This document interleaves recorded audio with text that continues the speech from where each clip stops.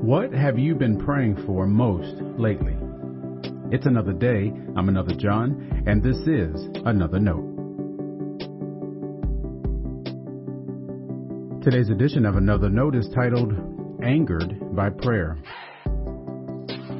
Our scripture reference today is Psalm 80, verses 1 through 7. As always, may the Lord add a blessing to the reading and hearing of His holy word.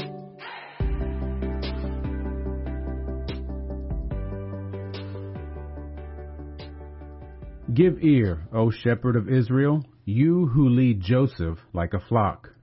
You who are enthroned upon the cherubim, shine forth before Ephraim, Benjamin, and Manasseh. Stir up your might and come to save us.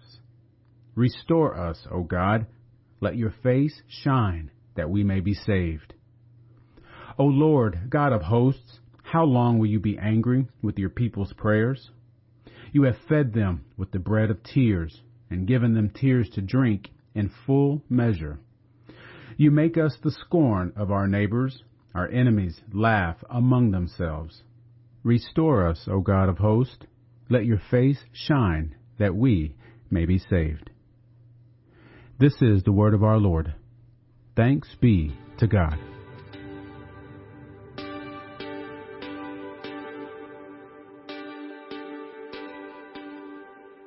Learning how to pray includes learning what to pray. I've always encouraged everyone to pray for whatever's on your mind. When you look back, some of the prayers you voiced may seem trivial or silly. And that's okay. That's where your prayer was. After all, we don't know how to pray as we ought. So, if you've learned to recognize deeper aspects of prayer, that means you're learning how to pray. Do we ever learn to pray as we ought? I would hope we at least get closer as the Spirit matures our faith. And that maturation also helps us learn how to embrace unanswered prayers.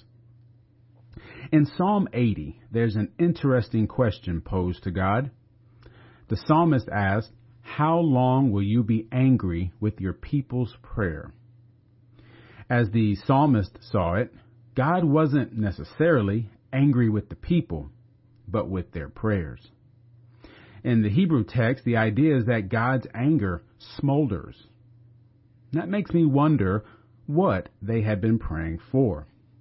Was it the actual prayers that angered God, or the attitude in their praying? There's a sense that God's anger arises during the actual act of the people praying together. Of course, this is how the psalmist felt. I'm not sure how God responds to our praying. My trust is the Spirit is good at translating for us. And that's a blessing because I imagine some of what we pray for is lazy and convenient, misguided and empty too. In his desperation and desire for restoration, the psalmist cried out to God. Presumably, this wasn't the first time he and his people had prayed.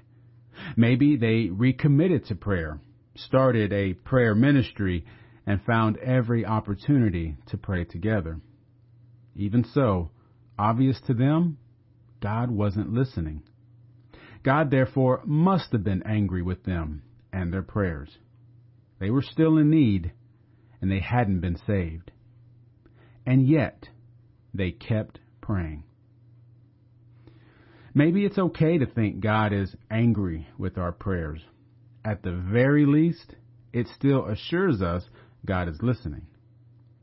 May we hold fast and grow in our trust in God's restoration as we learn, by God's grace, how to pray more faithfully. Stay blessed. Now, before you go, let me make sure you know I love you and you are a blessing to me. Thanks for listening to Another Note. I hope it helps you live a life worthy of the calling you have received. Let me know if I can pray with you.